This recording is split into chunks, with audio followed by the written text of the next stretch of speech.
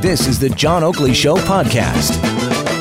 Conrad Black, author, commentator, and historian, is with us as he is most Friday afternoons at this time. Conrad, how you doing? I'm doing fine, thanks. Conrad, by the way, I'm good. You got to fill me in here. You've been following this impeachment inquiry as it's been playing out? Yeah, I haven't seen the hearings today, but I've certainly followed it up to today. So what's your sense for where this is all going? It's a fizzle. It's a farce. They don't have anything.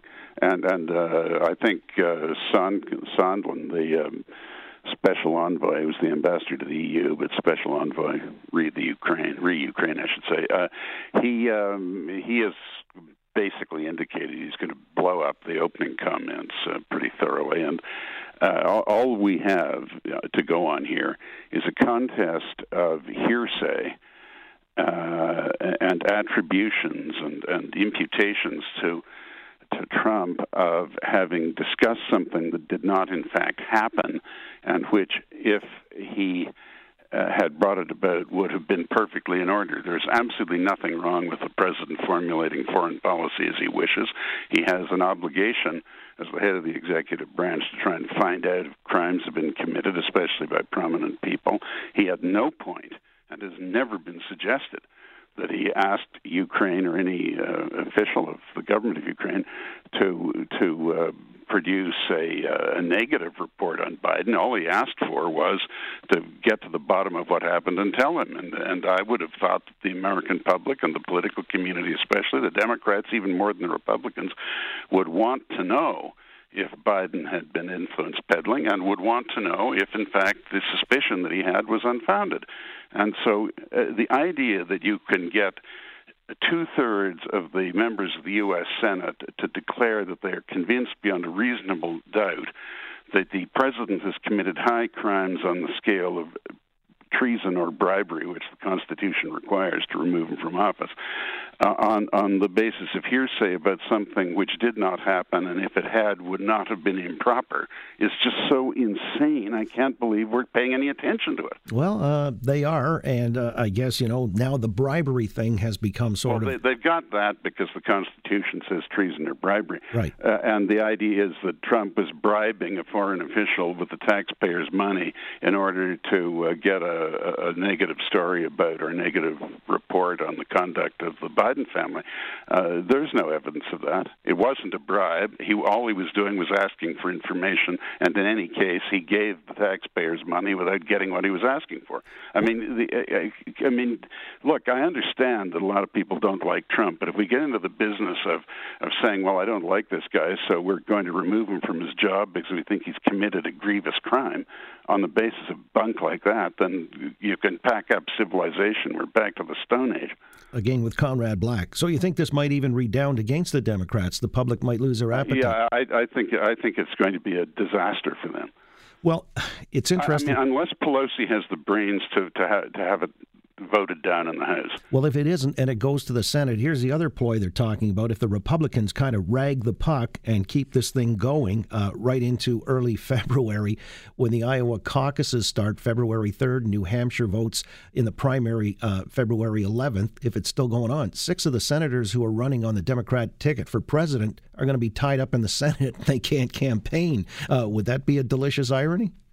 Yeah, in fairness, I don't know if McConnell would do that. I know it's been talked about, McConnell being the Republican senator from Kentucky as the Senate leader, but I think there might be some public reaction against the Republicans if the people thought that they were deliberately trying to inconvenience the Democratic candidate selection process. Of the 6 senators you referred to, Sanders and Warren are the only ones with any serious support. I mean, Harris has crashed out. Booker has gone nowhere. Klobuchar I think she has some merit, but she has no panache. The lady from Minnesota, she's Walter Mondale and Hubert Humphrey in drag.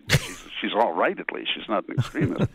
and so I think that I don't think the Republicans are at all afraid of any of those people. They'd be happy to run against any of them. And so I don't think they will do that. But I think what you could get is either McConnell saying, I want to vote on whether the Senate believes that what has gone on in the House actually justifies a trial of the president in this Senate on the basis of what the Constitution provides for people voted to have been subject to an article of impeachment that has representatives for a high crime comparable to treason or bribery.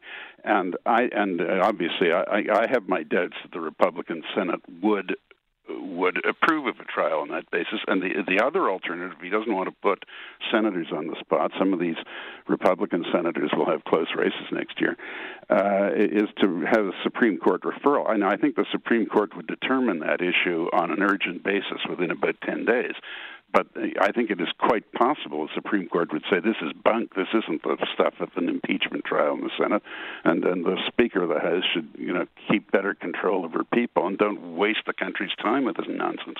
Conrad, I got to ask you, we're tight on time here, but closer to home, the teachers' unions. It seems like there's some belligerence there. The elementary teachers. Looks like we'll have a work to rule starting on the 26th, and then the secondary teachers have already taken a strike vote, and if they give a 5-day notice, they could go out on strike, and then you've got the Catholic teachers. How should the Ford government handle the situation with the teachers' unions? It's awfully difficult, but in my opinion, I respect your time deadline, so I'll be uncharacteristically succinct here. I think they've got to... They can't allow the schools to close indefinitely in November. I mean, you just can't do it. So you do what you need to do to get it through to the spring, but give public notice that this is blackmail, it's unacceptable, and it will be a matter of legislation later this year, and you prepare things. I think we have to ideally decertify the teachers' unions and require a rigorous performance success standard of teachers, not treat them uniformly, reward those who do best, providing it isn't doing best by the teachers themselves simply giving 100% or A-plus grades to every single student so they get a higher salary for themselves, as long as we have a proper measurement system. And stop this business of the teachers masquerading as a learned profession, behaving as an irresponsible industrial union, and holding the children and the parents of the children of the province to ransom every time the union leaders feel like it. We've got schools that are turning into daycare centers that don't teach anybody anything, run by teachers who are, in their collective negotiations, represented by a bunch of lettered thugs. Well, all right. I appreciate your keeping it pithy and succinct. Conrad Black. Can I give you one sentence historical example? When there was a teachers' strike in the Montreal French system in 1967, the then Premier, Mr. Johnson, ordered them back to work on severe penalties if it didn't happen.